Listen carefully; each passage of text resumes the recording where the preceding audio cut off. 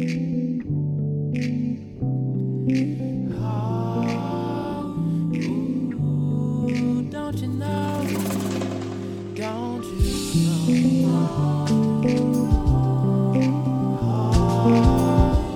You are special, girl. You are extraordinary. You are special, girl.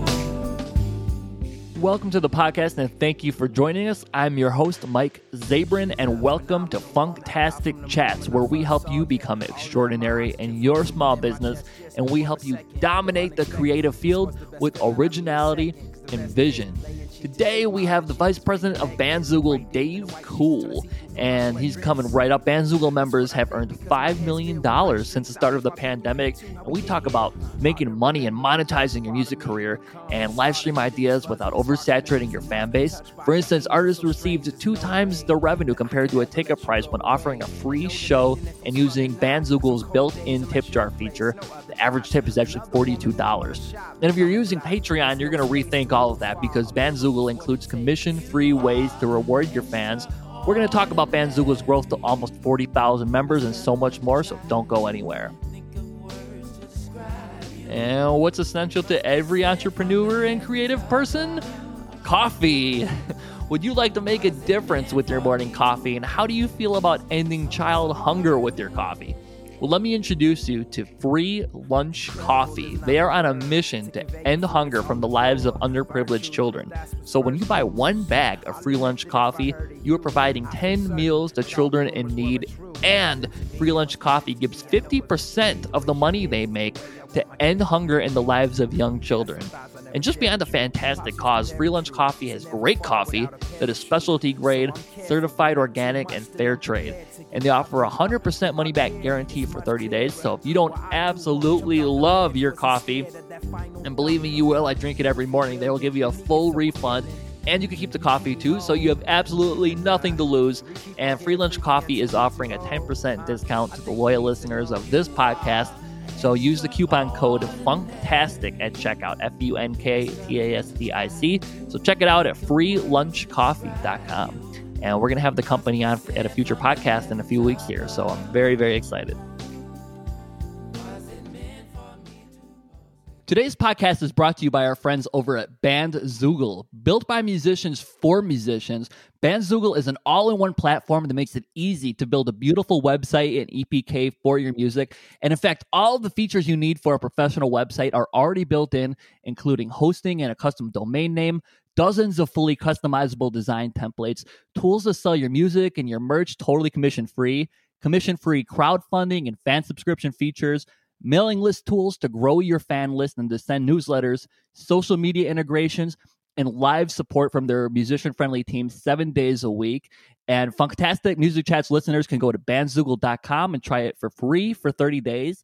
And we're here to sweeten the deal for you. You can enter the promo code FUNKTASTIC to get 15% off the first year of any subscription. That's www.bandzoogle.com. And the promo code is FUNKTASTIC, FUNKTASTIC.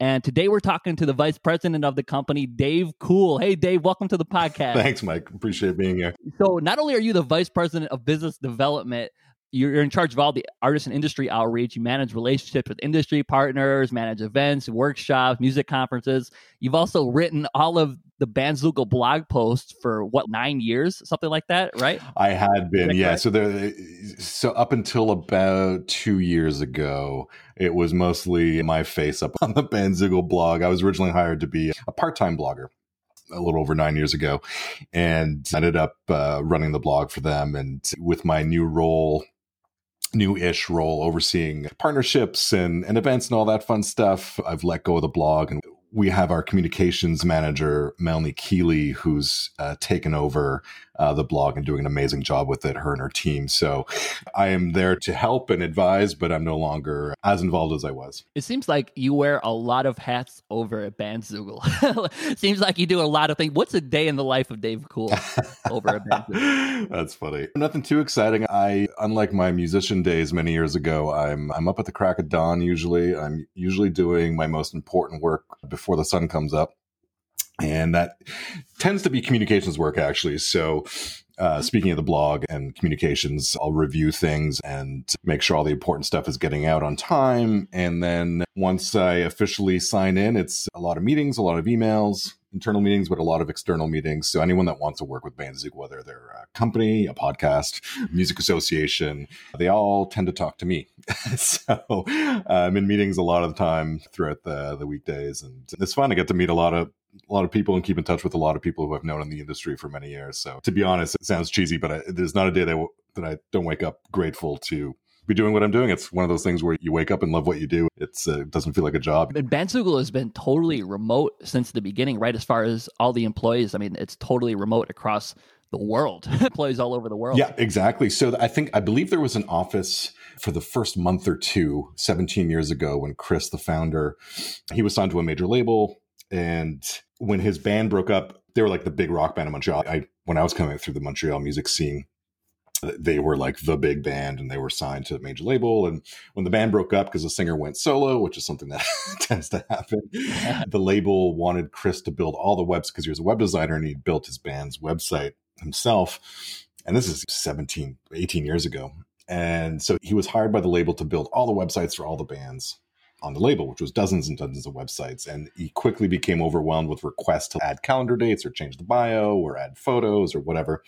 And so he built this control panel with a login and said, here's everyone's login, do it yourself. I'm too busy.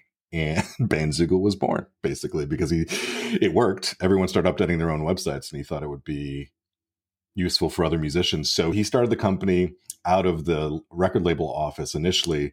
But when he had to hire his first developer, he couldn't find someone to code in the coding language in Montreal that he needed. So he hired someone, I believe, in Halifax.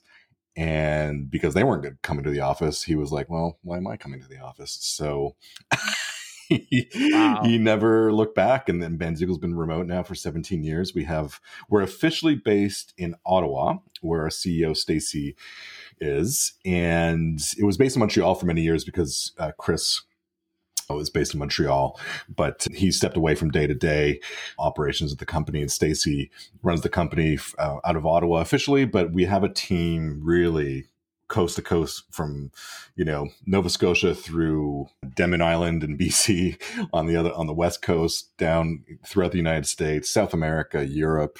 So not quite worldwide, but getting there. There's a blog post that I read that talks about the start of Bandzoogle, and it mentions that in the tech world, many companies start out with fireworks and fizzle out quickly. And one of the main reasons for this is just money, too much of it at the beginning and not enough sustain for the long haul. And that Chris had enough foresight to reject money from venture capital firms. And he was able to keep it at a very low cost for members. And in fact, I don't even think Bandzoogle has raised their prices in over 15 years. And from competing website platforms in my past, they raised their prices every year, and it drives me crazy. And how have you been able to keep Bandzoogle prices low for members, but you keep adding game-changing features year after year?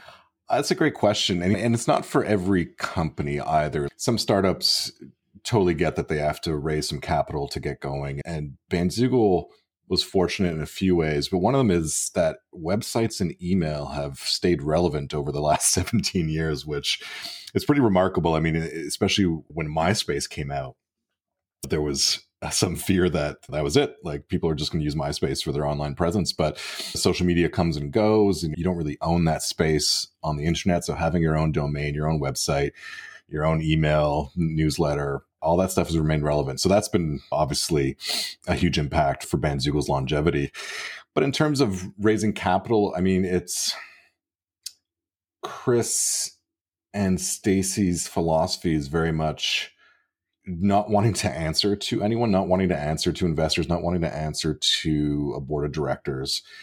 And Bandzoogle is fortunate to be essentially profitable from day one. And so just reinvesting the profits of the company, whatever they were, back into the platform and hiring more developers and investing more into the technology, making sure that whatever we're doing is in the best interest of our members, the musicians. And it's a much different conversation than I think takes place at some startups in the music industry, where the pressure from investors starts to get so great that you start to make decisions that are for the bottom line of the company, not necessarily for the best interest of your members or the musician community. So we take pride in that. And even though maybe we could be a much bigger company if we took on millions of dollars of investment, but we wouldn't enjoy the independence and freedom that we do to make the decisions that we feel are best for our members and musicians as a whole. So it's a different approach to business for sure, like just being bootstrapped from day one and for 17 years. It's really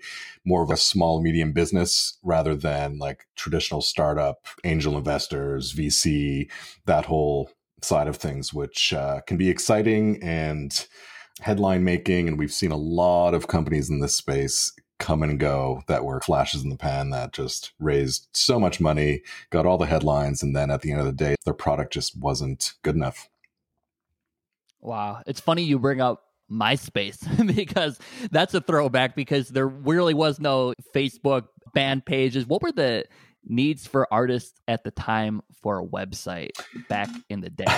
What were those few features? I mean, I know one of them has got to be photos, right? Everybody wanted their photos on their website. That was a big thing. And maybe a clean website, SEO. What were some features? And then along with that too, there wasn't really a need for many revenue streams for musicians as there are today. Is that correct? It's funny. It's a good question. And it's funny because some of those original kind of old school web features are coming back, and I'll get to that in a second. But Chris, when he built, so the band he was in was called Rubberman. And like I said, they were like a big rock band in Montreal. And their website was the hub for their fans to communicate with each other and with the band through community forum. So like fan forums, which is such an old school. And it was one of the original features of Bandzoogle. And it's funny, it's still there. And it's making a comeback because after we launched built-in fan subscriptions last year, which is a model where a musician can charge a monthly fee to fans who subscribe to them, to their online fan club, essentially, to get exclusive content. That could be early release music, could be unreleased music, could be access to your full catalog. It could be exclusive live streams every month, discounts on merch. There's all sorts of ways to reward fans for this revenue model. But one of the features that's getting used a lot by musicians that are running fan subscriptions is the community forum feature, because fans want to communicate with each other. So it's funny that you asked that question, because that was one of the reasons why, besides being a great band and great live show and all that, like Rubberman back in the day had this really active fan base on their community forums on their website. So that was like a big deal back then. And yeah, like you said, having photos, eventually having music. I believe Bandzoogle launched their first MP3 download store in 2006. So Bandzoogle's been doing the direct-to-fan sales thing for a long time. And it's funny, I went back and read that blog post recently from 2006, like a couple lines. Wow. Because we were looking at, obviously with the pandemic, it's been a rough year for a lot of musicians and people in the music industry. And we look back at the revenues being made by Bandzoogle members since March, and it's actually incredible and super inspiring, and seeing the different revenue streams that you can generate just through your own website. And so we were looking back at the numbers and seeing historically, and when did Bandzoogle really start doing direct-to-fan e-commerce? And it was back in 2006. I love that you can go back and read blog posts that are that old, from 2006, and things you've written years ago. And you're actually a master writer. I know that you know that, and I'm sure you've heard it a million times. But I mean, some posts that you write are very educational, and some are more Bandzoogle feature driven. How is your writing style? We talked about the features, but let's talk about your writing style. How is your writing style, and maybe the types of posts change as the industry changed? Oh, well, first of all, thank you. I don't totally agree. I think I'm a decent writer. I think I'm a better editor, to be honest. And that's where I've transitioned to. The first thing Bandzoogle hired me to do was to do some part-time blogging. And I actually, when they offered me the job, I said no initially. Really? Because I just left a job as a booker at a couple of venues in Montreal, and I was completely burned out. And running an indoor venue and an outdoor venue and booking bands. Like after 4 years, I understood finally the other side of things, because when I was in a band, I'd get so frustrated that bookers at venues wouldn't get back to us, or they were slow, or whatever. Then I realized when you're in that position, you get like hundreds of emails a week and you can't possibly respond to anyone. Anyways, so I had left that job after 4 years. I was just completely burned out. So I focused on writing. I released a couple of free ebooks and was doing some regular blogging through my own website. And the CEO of Bandzoogle at the time heard about me through a mutual contact in the industry. And he was in Montreal. So we met for coffee and hit it off. And he was like, hey, like, why don't you come work part-time for Bandzoogle and do some blogging? I should mention, I've been at the company for 9 years, but I was a Bandzoogle user from year 2 on, because I knew the company and I used them for my record label website. I did a documentary film years ago and I used Bandzoogle for the documentary film website. So I was a huge fan. So I just told the CEO at the time that, hey man, love the company, love what you guys do, been a fan for years. Everything I write, I'll just give it to you guys. It's fine, but I'm not looking for a job. Looking back on that, I was like, wow, I was an idiot. And because Bandzoogle's remote, every year the company pays for the staff and their families to travel to one location and hang out for a week, because we don't get to see each other. So that year the meetup was in Montreal, and the CEO was, look, man, like, I know you're not staff. I think I'd started contributing a blog post here and there. He's like, why don't you come meet the team for one of the dinners and just come hang out. So I did. I went and had dinner, and that was it. I went up to him right after dinner. I said, I'm in. This feels like family. Everyone's so nice. It's such a nice company culture. People have been there for years already, and you could tell the vibe was very musician friendly. Most people were musicians or former musicians, and it just felt like a little family. So I was like, I want in. I'm in. That's awesome. I will change my rejection to your offer, and please accept it.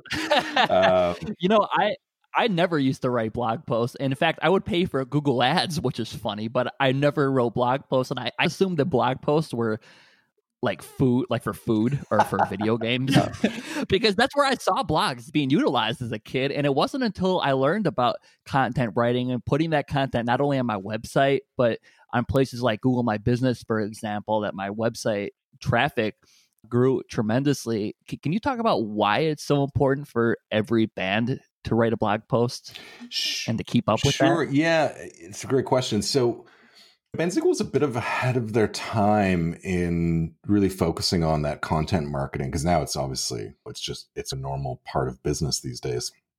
10 years ago, not so much.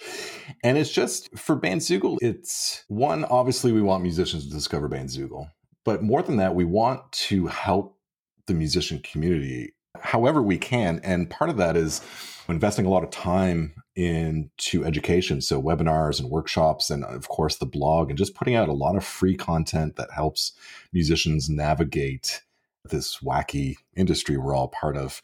And that hopefully, if they find something helpful, and when they do need a website, hopefully they think of the nice people over at Bandzoogle to build it. But it's very much a soft sell proposition, and developing kind of a long-term relationship with the musician community.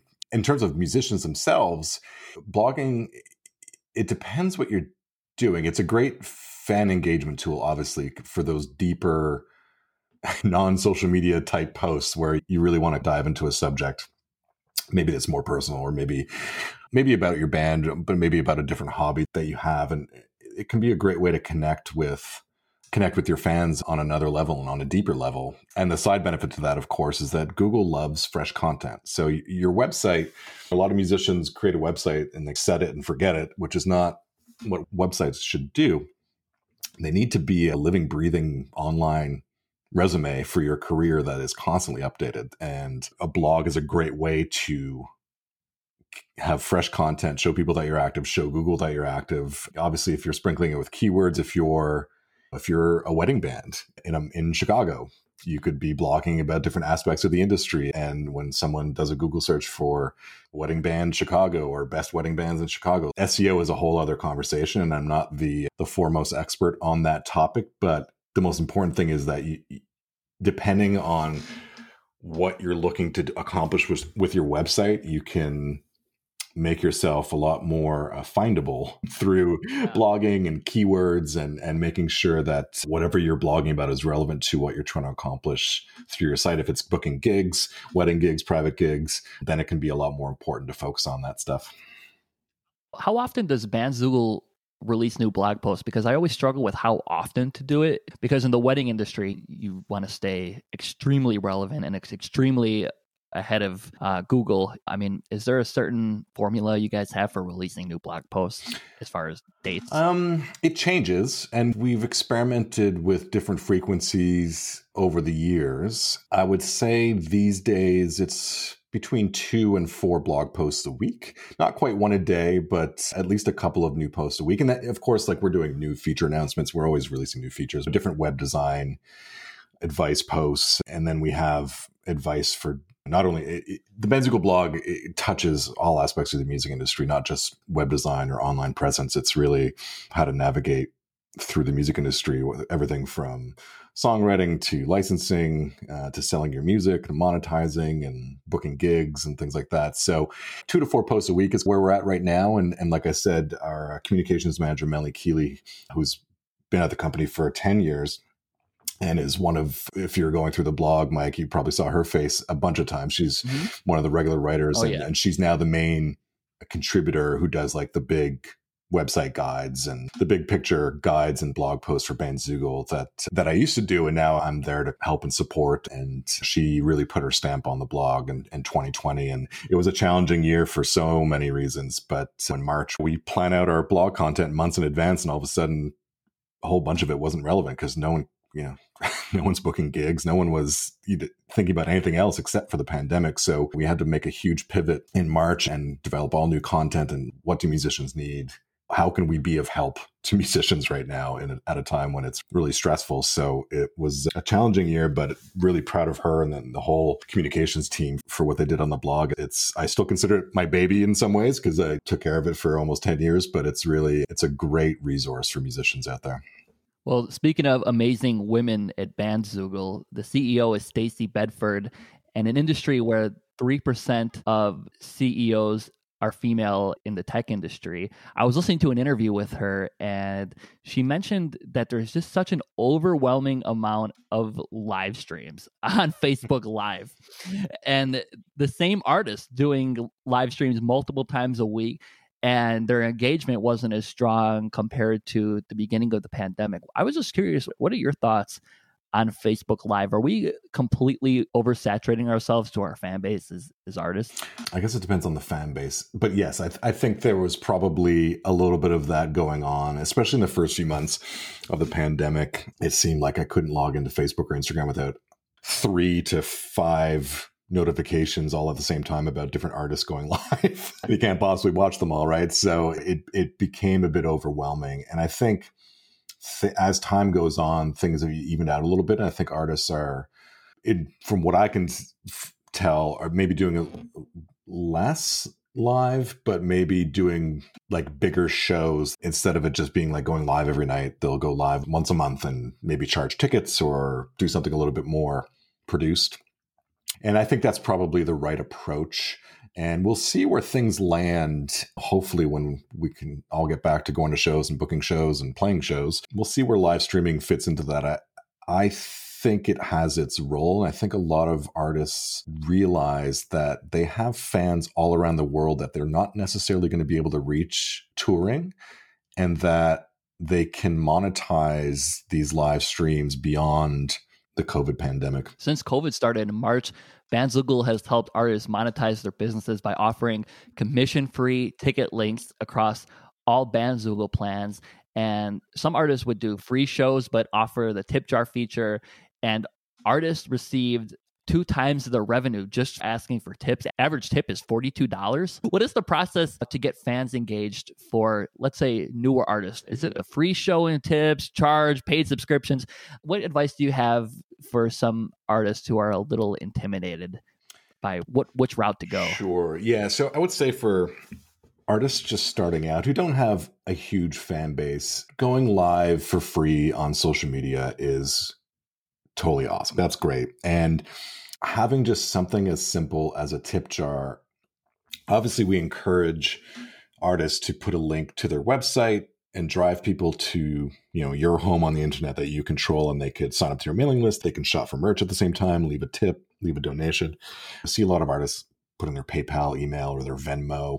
That's fine too. I mean, people that can contribute will contribute. At that point, you're just looking to engage with your current fans, and maybe through those live streams, friends of your fans are also checking out the live stream, and you're growing your fan base a little bit. And to me, that's a great strategy. I'll give you an example of a band that's more established. It's a Bandzoogle member called Enter the Haggis, and they've been around for a long time. And they, like many artists and bands, had a new album ready to release in March. And they all live in different cities now, and they were coming together to do it. They had a whole tour booked, spring and summer tour booked with festival dates, the whole thing. And everything got canceled.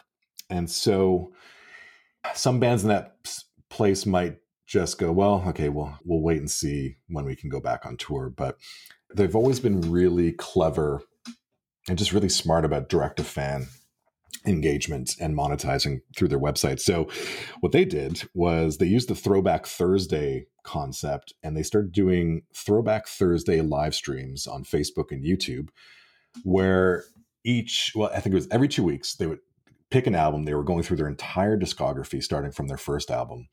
And they would do a live stream of the album, listening to the songs with their fans, but also they produced segments where they would interview each other, talking about the songwriting process, talking about any funny stories in the studio or on the road during that album promotion. And so every 2 weeks, their fans would get this produced show, basically, that was a behind the scenes of each album. And so they did that every 2 weeks leading up to a listening party for their new album, which was supposed to come out in March. And every live stream, they'd have a link to their Bandzoogle website, taking their fans to a page that had the tip jar donation button front and center, and of course, the album available for sale that was being listened to that week. And they generated over $15,000 from these live streams. Holy cow. And I mean, holy cow, didn't quite make up for the revenue lost from a full tour and festival dates and the whole thing, but not too bad. And it just shows you do something creative, you do something fun, you do something unique, and something that's also of value. They really produced these shows every 2 weeks with the pre-recorded interviews and the behind-the-scenes stories. Every 2 weeks was a real event for their fan base. And again, just so smart. Across the screen, there would be the link showing for their website. They'd post it, obviously, in the chat, and drive their fans to their website to leave a donation, buy the album, buy other merch while they're there. And it was extremely successful. So that's an example of a band using the free format, but also being smart about monetizing it as well. And then you have established artists that are able to, like we had over, I believe, 1,400 virtual events listed through our calendar feature that had tickets sold for them. And over $200,000 worth of virtual ticket sales were sold during the pandemic. So, I mean, that's not nothing. Fans are obviously buying tickets to private live streams. So getting back to your original question, it depends on your fan base. I attended a couple of ticketed shows where there was 20 or 40 people, but they all paid $20. And it was a very intimate concert live stream with the artist. And that was great. And so you got to think about the finances, the economics, and what you want to do with it. But I think artists at almost every level can monetize these live streams in some way. But if you're just starting out, probably doing the free social media live streams with a link to a tip jar is probably your best bet to start. This just made me rethink my whole life this past year because, for instance, we did a live stream on Monday. And okay, so a month ago we did a live stream and I put a Venmo link, I put a Cash App link. And then the next time around, we're like, okay, maybe we just need more links. So on Monday, we had a live stream and I put the Venmo link, the Cash App link, the Zelle link, the PayPal link. And I really think that it's inconvenient for people compared to just leading them, again, to what you said, where they could just check out through your store feature by leaving a tip. And then also seeing all of this other amazing information about the band. Exactly. It sends your fans to a place where they're still immersed in you as the artist and your brand. And like you said, finding out more about you. And I should mention that all the money raised through the tip jar and the store and the music feature at Bandzoogle, Enter the Haggis, who raised over $15,000 from those live streams. It's all commission free. Bandzoogle's never taken a cut of sales through the platform. We're very proud of that.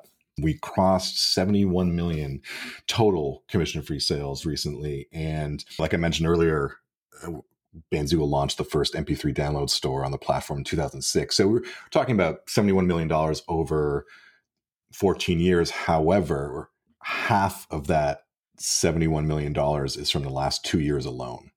So we're seeing a huge surge in interest in direct-to-fan sale and fans supporting the bands directly. So it's really encouraging, and it shows that it's not all about streaming all the time. There are obviously fans out there who want to support their favorite artists directly, whether it's buying merch or buying a signed CD, or even just downloading.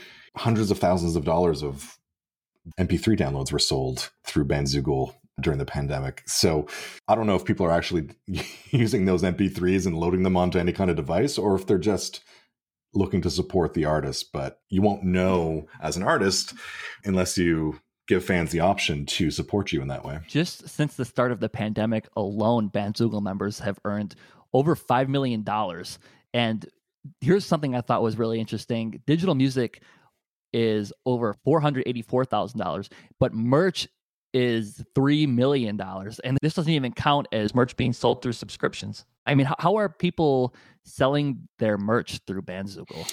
The store feature has been around for a long time, and bands, it's a lot of the usual stuff like t-shirts and CDs and vinyl and mugs and hats and things like that. And Bandzoogle doesn't take any cut of sales, but we also don't do any of the fulfillment. So for artists using Bandzoogle, it's you put up the merch. When you sell it, you get an email notification for what's sold and where to ship it to the fan. And like you mentioned, just under $4 million of merch sold since March alone. And so it's by far the biggest category for our members in terms of sales. And as the day that we're speaking and doing this interview, we launched an integration with Printful, which is a print-on-demand service that now Bandzoogle members can connect that directly in their store alongside their music and other merch if they want. And so it's a very risk-free way to sell merch because you're not paying for any of it unless it sells. So you create the merch, add your logo to different or design to different merch items, have them in your store and your website. And when you do sell an item, Printful manufactures the merch, fulfills it, ships it for you. So we're really excited about it because it adds another option for Bandzoogle members to sell directly to their fans, commission free, and also lowers the risk because you don't have to buy 50 t-shirts or whatever and keep inventory on hand. And the fulfillment's taken care of for you, which is great. Other than t-shirts and vinyl, I know those are two big merch categories that artists will release. What are some other creative kinds of merch you've seen artists use for Bandzoogle? I'm always looking for something creative. I was just wondering. Yeah. The most creative thing I've ever seen by far. And look, it wouldn't fit every band's brand, but there's this metal act out of Toronto, I believe, called A Primitive Evolution. And for the longest time, they were selling voodoo dolls as swag that had their Are you serious? band logo on it. Oh my God. It's awesome. Like when we saw that, we're like, this is great. Customized voodoo dolls for their fans that came with a little USB stick on the arm that had their music on What? it. Like, What's the band called? I want one. A Primitive Evolution. I'm not sure if they're still around and still have that merch, but yeah, that was definitely by far the most unique thing. But guitar picks and anything branded we've seen. Any handmade items are obviously very unique, but one thing that a lot of bands should keep in mind is if your fans are interested, especially with doing print on demand, you can really test things out to see what your fans want to buy. And it could be like phone cases or shot glasses or flasks or whatever. But one thing that we encourage artists to do is to customize the items. Like, again, I don't even own a device that can play a CD anymore. And I still buy CDs from artists when they're personalized because I like having that physical memorabilia that's been customized. And CDs, like vinyl is obviously great, but vinyl is such a big investment. And and it's expensive, but CDs are so cheap to produce. And we had an artist, they're a big YouTube star. So again, it's an example of an established artist. However, they put their newest CD on pre-sale through Bandzoogle, and they signed 10,000 copies of the CD.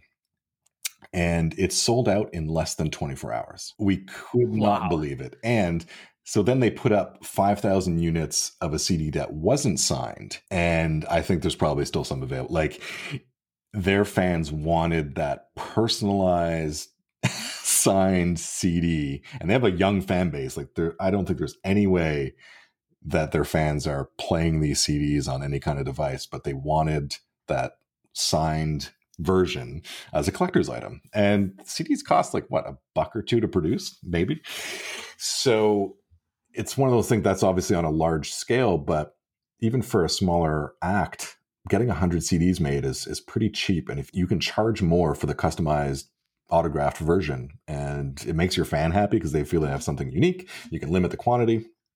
So that's something that you can do with more kind of regular merch items to make them a little bit more special and unique for fans. When we released our album, we had the artist who made the Foo Fighters records make the album artwork for our CD. And it was a great investment because even before we put out the record, we literally just put out the album artwork. And because his network, we sold a lot of copies just by having that artwork out there. Like you said, it's just memorabilia. And even as far as the streaming platform itself, Bandzoogle's streaming platform, artists can't monetize through the music player, but some artists have found ways through the subscription feature. Is that accurate? Yeah. So one of the requests we were getting was artists wanting to create their own kind of streaming platform through their website where they could charge a monthly subscription. So our music players are not monetized for the streams. The downloads are, and you can offer the downloads for free for an email address or make it pay what you want, which is a really interesting revenue model because, again, you'd be surprised how generous some fans can be. I've paid $20 for a single track because the artist let me choose and I loved the song. And so I gave them $20 for it instead of the typical $1. But anyways, the streams themselves are not monetized. So using the fan subscription model, that online fan club model, you can have this gated area on your website that's not accessible to the general public. That's just for your subscribers. And you can have your full discography there to stream and download if you want. And so that's one of the more common uses that we're seeing for the subscriptions feature, where artists are charging their fans $5 a month. They get access to their full discography to stream or download, and then they get access to maybe some merch discounts or maybe an exclusive live stream every once in a while. And of course, any new music gets added there as well. So yeah, they're making their own private streaming platforms through their websites, which is awesome. But you can't mention hiring the Foo Fighters designer without us talking about the Foo Fighters for a minute. Oh, yeah. Because right behind me, we're not on video, but right behind me is a giant poster of their first album that I took the poster off the wall in Montreal back in 1994, that is still hanging in my office because I went to go see their very first show in Montreal in a club that fits 250 people. Wow. And That's have crazy. been obviously a super fan ever since. So you need to send me a link to that CD. I want to see the design. So who helped me out with that is another guest we're having. His name is John Heinzman. He runs a band out of Los Angeles called the Big Old Nasty Get Down. And what he does is he just takes legendary musicians from bands like the Foo Fighters and puts them with people from Parliament Funkadelic and the Kool and the Gang and Fishbone, and just puts them in a studio and just says, "Here, record." Amazing. It's a really, really cool project. But anyway, one of my favorite blog posts that you wrote, and I think should be a Bible for every musician, is called 7 Ways to Make Money. Do you remember that post? Yeah, it was the most popular post on Bandzoogle for years and years. I mean, it's no surprise. Good. And it's funny because looking back on it, I wrote it in response to getting asked almost daily through email or social media, hey, how do I make money? What are other ways I can make money as a musician? And so I sat down and I banged out that blog post in a couple of hours one morning and put it up on the Bandzoogle blog. And it was for selfish reasons that I could, instead of typing out an email every time, I could just say, here's a blog post.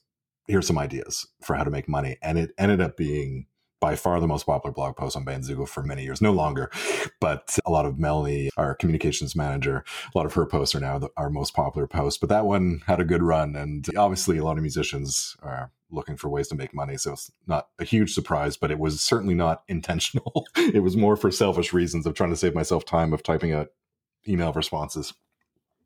One thing that I overlooked, and I think a lot of other people overlooked, is what we were just talking about, an online fan club, or Bandzoogle calls it subscriptions. With Bandzoogle's subscription features, your fans pay you a monthly subscription or membership fee, and in exchange they get exclusive content, rewards, access to your music, and more. And just like with all of Bandzoogle's selling tools, fans pay you directly and the revenue is commission free. So Dave, I was just curious, could you tell our listeners how this is different from Patreon, and what's the benefit of having everything on one platform? Sure, yeah. So it's a similar revenue model, but with Bandzoogle, it's all in one place, right? So you're not sending your fans to join another platform. Obviously, we don't take a commission. So that's the biggest difference, is there's no commission on that monthly revenue. And it's a lot more flexible. So it really leverages all of Bandzoogle's already built-in features. So you can gate different pages and different content, and it's very flexible and powerful. And to us, it's really a matter of keeping fans engaged on your own website where they're focused on you. And again, for fan subscribers, maybe a little bit less so, but just in terms of buying merch. But maybe as part of your fan club, you have discounted merch and things like that. So you want to keep your fans in your ecosystem as much as possible. So I think it's all about driving fans to that place that you own and control, and keeping them there and running everything through that one central location that you, again, own and control, because Patreon is a big company and founded by a great musician with a great mission. And I wish them all the best. And they do a lot to help, obviously, the artist community, more than musicians. There's many different types of artists that use and creators that use Patreon. It's one of these things where when artists become too dependent on a specific platform for a revenue stream, and this is me, Dave Cool, talking, not Bandzoogle, but just my experience in the industry over the last 25 years, companies come and go. And the most recent example was Pledge Music, which ended up being a disaster for a lot of artists who came to depend on them for revenue from crowdfunding. And things went south really badly. And arguably, some people would argue it killed the crowdfunding revenue model for artists. I don't believe that at all. And we do crowdfunding through Bandzoogle, and we're seeing a lot of successful campaigns being run. But it definitely hurt the brand of crowdfunding, because a whole lot of bands never got paid the money that was raised. And so getting back to your original question, I think not only with fan subscriptions, but for everything that you're doing as an artist, as much as you can do direct to fan through that place that you own and control. And look, Bandzoogle is a platform.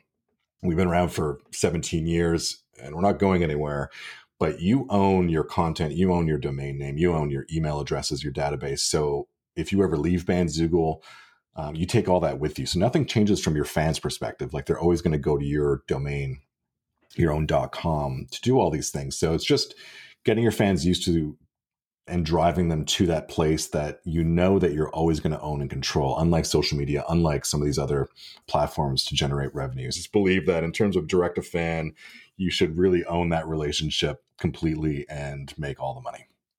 So that's the shorter end. Yeah, our drummer, he's also got his own band. And I wasn't going to say this, but I feel like I have to. He didn't know about Bandzoogle, and now he does. But for this sole purpose, he made an OnlyFans account. and he had to make a special video on Facebook to like let people know that he wasn't like giving away nudes or whatever people do on OnlyFans. That's hilarious. And of course, I sent him the subscription feature. I was like, dude, make a Bandzoogle account. But anyway, Bandzoogle has given musicians so many revenue stream ideas for things that they didn't really think of putting a lot of time into before, especially with COVID. And teaching is one of them. On your subscription page, sheet music, song charts, song requests, what are some ways that artists are monetizing through things they haven't thought of before with COVID, other than teaching? That was just one that I read. I think there's actually an article, 71 ways to reward your subscriber. Yeah. So we did a little internal brainstorming. And there's so many other ways. We're seeing creative things that Bandzoogle members are doing. And it's interesting because we know of many Bandzoogle members and members that joined specifically for the subscriptions feature since the pandemic hit.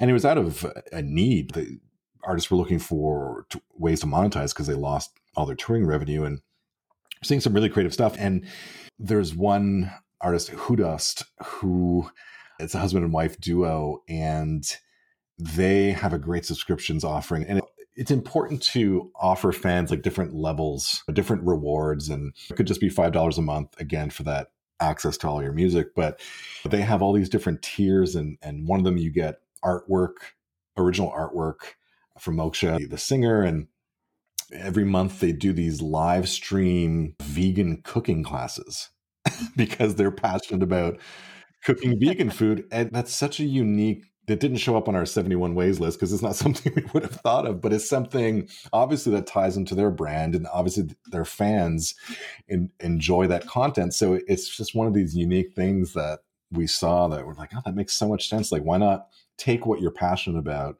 and share it with your fans through this exclusive online club? So that's, one example. And you mentioned teaching. Music teaching is one of these things that lends itself really well to the subscriptions model because you're constantly creating content, new lessons, new lesson plans, new video lessons, one-on-one mentoring, things like that. So we see members that have different tiers where you can subscribe and you get access to all the lessons and the sheet music. And then if you subscribe at a higher tier, you get access to private one-on-one lessons every month and things like that. So again, it's about creativity and time management, I guess I would say. Subscriptions is not for everyone. And that's one thing that I always stress when talking to artists. It's, if you're not super prolific with releasing content, it might not be the best revenue model for you. But if you do like to release new music and new videos and interact with your fans a lot, then it's something that you can definitely look at as a potential new revenue stream. And some of these artists like Hudast and Julian Taylor is another one of our members. Now that they've done that revenue model, when they go back to touring again, they're excited to connect the two things because there's so much exclusive content you can offer to your subscribers while on the road, behind the scenes and green room. And there's all these new possibilities to feed into this online fan club model. So it's been obviously a challenging year for so many musicians. We've been encouraging artists, get your online presence set up now. You have some time.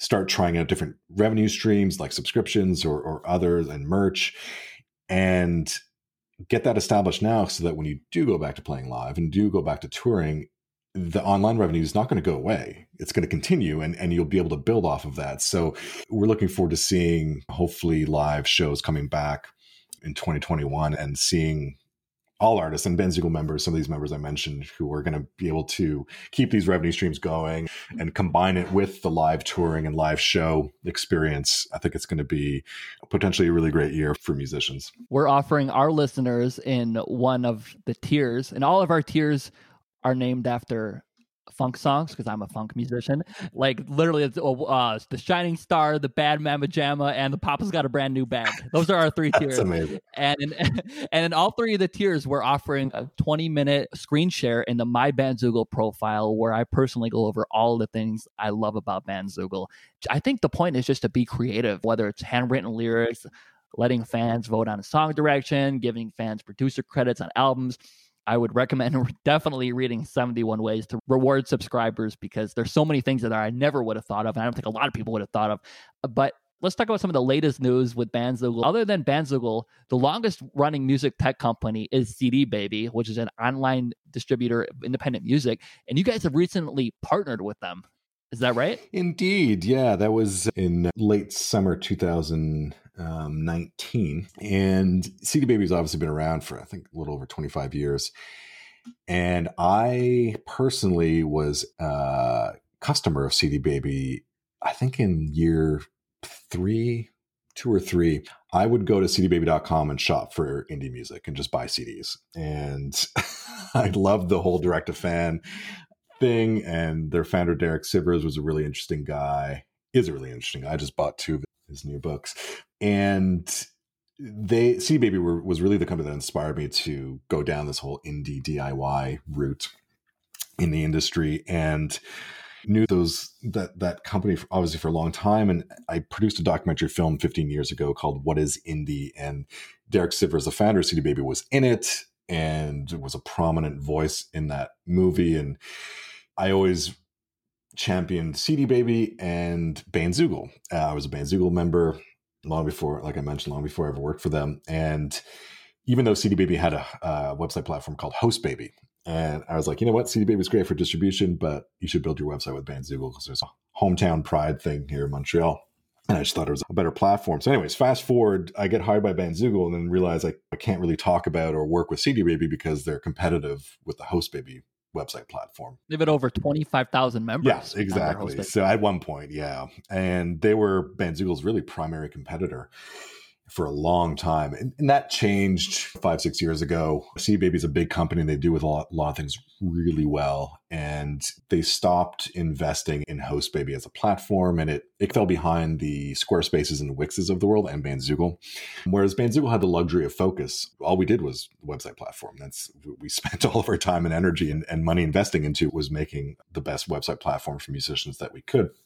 And so in 2019, CD Baby made a strategic decision that they were going to get out of the website hosting business for musicians. And we got to talking with it. We've always had a line of communication open with their team, and I've known some of their staff for many years. It's been such a nice partnership on so many fronts because they're one of the most musician-friendly companies, again, in terms of educating artists. They do an amazing job with their blog. Like, I aspired to make the Bandzoogle blog as good as the DIY musician blog, at CD Baby. I was going to ask you if you followed that. Oh, yeah. And I finally got, speaking of writing, I don't really write so much anymore, but last year I wrote a guest post for the DIY musician blog because I just finally wanted my author byline on their blog, because it meant a lot to me personally, because I was such a big fan of Chris Robley and what he's done with that blog. I was going to ask you about that. Because I saw him contribute to Bandzoogle's blog post. Yep, exactly. Right? So we did a guest blog exchange where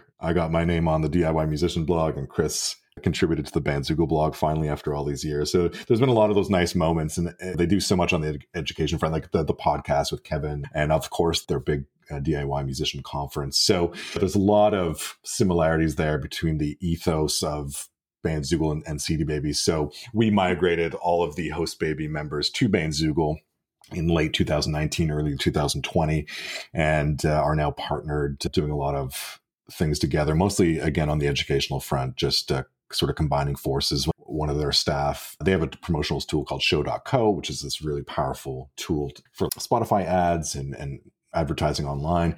And so they did a demo and a webinar for our members recently, and we're doing a lot of stuff like that. So yes, we've been partnered now for a little over a year, and it's on a personal level, it's been really fun to finally be able to talk about CD Baby and Bandzoogle in the same breath and not as competitors. I'm going to steal a quote from Chris. He says, "It's not all about video ads. Video is king, but it takes more than a king to rule a kingdom." And I love that website, show.co, because it's an interactive banner with your music for Spotify ads, Twitter ads, things that don't always display video. And I think people overlook that. And it's a great way to just get your music out there instantly. I want to ask you, do you think it's possible that 25,000 subscribers on HostBaby would have lost their websites if it wasn't for you? I don't know what the alternative plan was, to be honest.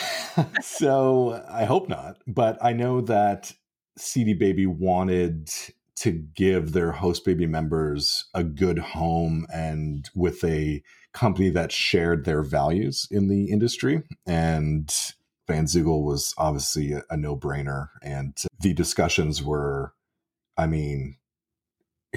like, super amicable and just very positive. And I don't know what would have happened if Bandzoogle wasn't there. Maybe they would have found something else, or I'm not sure. I can't even speculate, but we're thrilled that they turned to us, and hopefully those HostBaby members are enjoying using Bandzoogle and having access to all these direct-to-fan tools that we had developed over the years that they didn't have access to at HostBaby. So it's who knows what would have happened, but we're certainly happy to have been there to help out. Was it a challenge at first for Bandzoogle to know that all at once, just having all of these new subscribers? I mean, what was the challenge like for Bandzoogle? I am fortunate that I am not smart enough to understand coding or development, and so I was not involved in that. We call it the Great Migration. The Great Migration. Taking artist websites on one completely different platform, migrating them to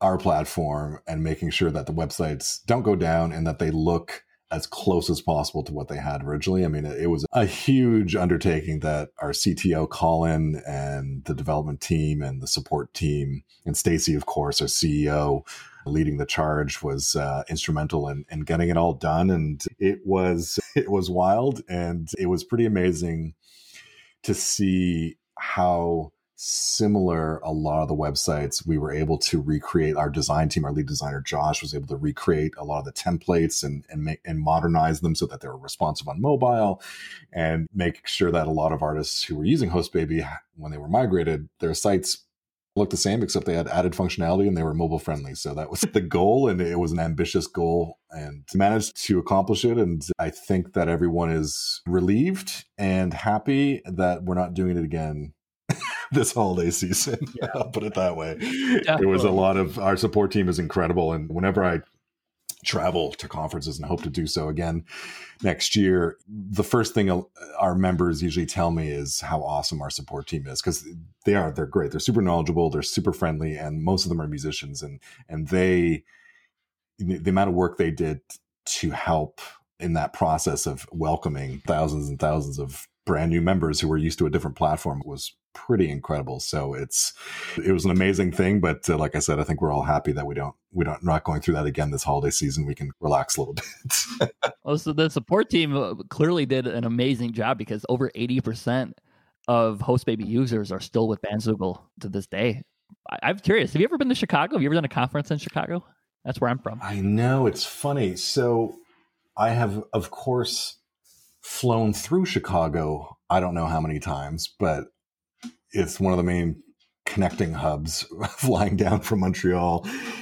I've only ever been to Chicago outside of the O'Hare Airport once, and it was for a conference, and I forget the name of it. Our CEO at the time had just left. This would have been probably 6 or 7 years ago, and he had been booked to speak on a panel, and I filled in for him, and it was literally flew in the night before, did the panel in the morning, and flew out. So I went across the street from the hotel, the Hard Rock Hotel, ate some deep dish pizza, and went on my way. But I did not visit Chicago proper, and I hope to one day be able to do that. You got to come to Chicago, because so many musicians in Chicago would benefit from you speaking to them. Hopefully they'll listen to this podcast. But I mean, this also brings me into Bandzoogle templates.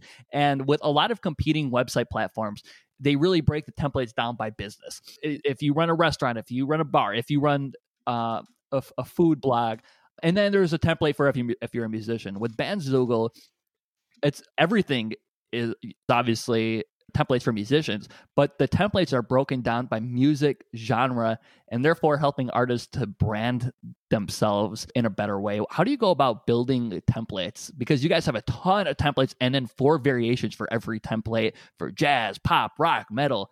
How do you go about finding the latest trends and what artists are doing?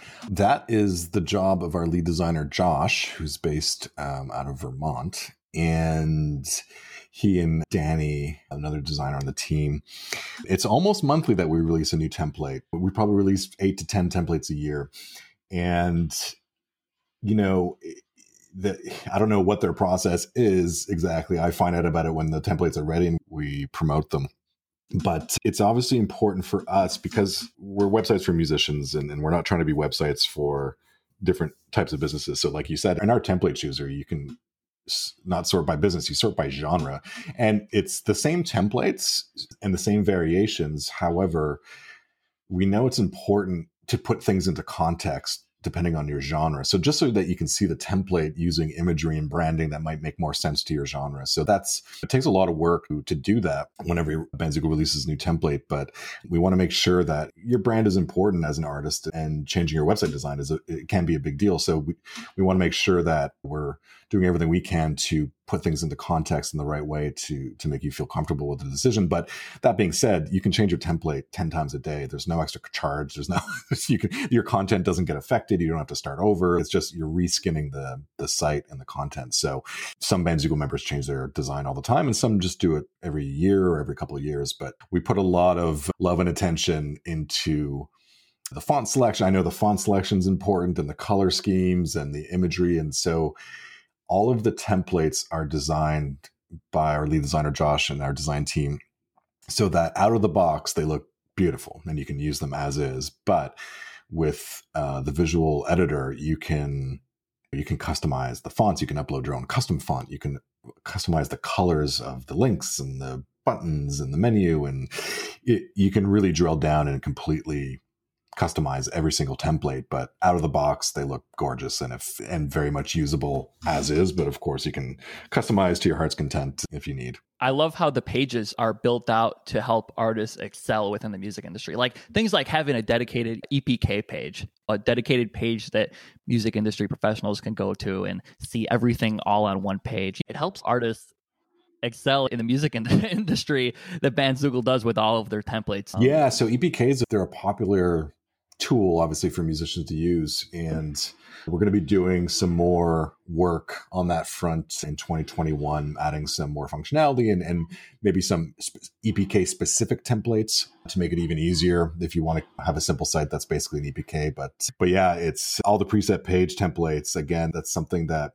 you won't find at a generic website platform, of course, but for us, it's a no-brainer just to help musicians make it easier for them to wrap their head around what content should be on my music page or my EPK page or my bio page or whatever. And so we have all these preset options that you can start with and then customize. Again, you can move things around on the page, of course, add additional features, but we want to set up our members for success and to have a nice, clean layout and design. So that's why all those preset page templates are in the platform. Built by musicians for musicians, Bandzoogle is an all-in-one platform that makes it easy to build a beautiful website and EPK for your music. And Funktastic Chats listeners can go to bandzoogle.com and try it for free for 30 days. And I guarantee you, after 3 days, you're going to want it for life. So we're going to give you a promo code Funktastic, FUNKTASTIC, to get 15% off the first year of any subscription. That's bandzoogle.com and enter the promo code Funktastic.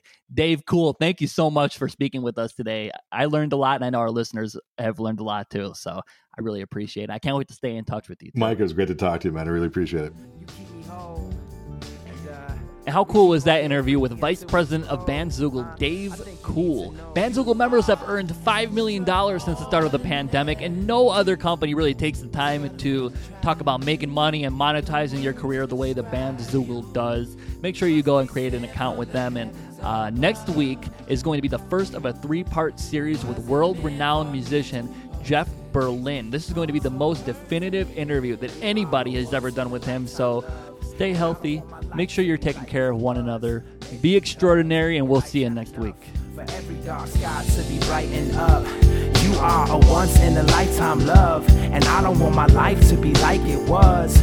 Maybe because your light shine enough for every dark sky to be brightened up. I said you are a once-in-a-lifetime love, and I don't want my life to be like it was. Maybe because your light shine enough for every dark sky to be brightened up. I said you are a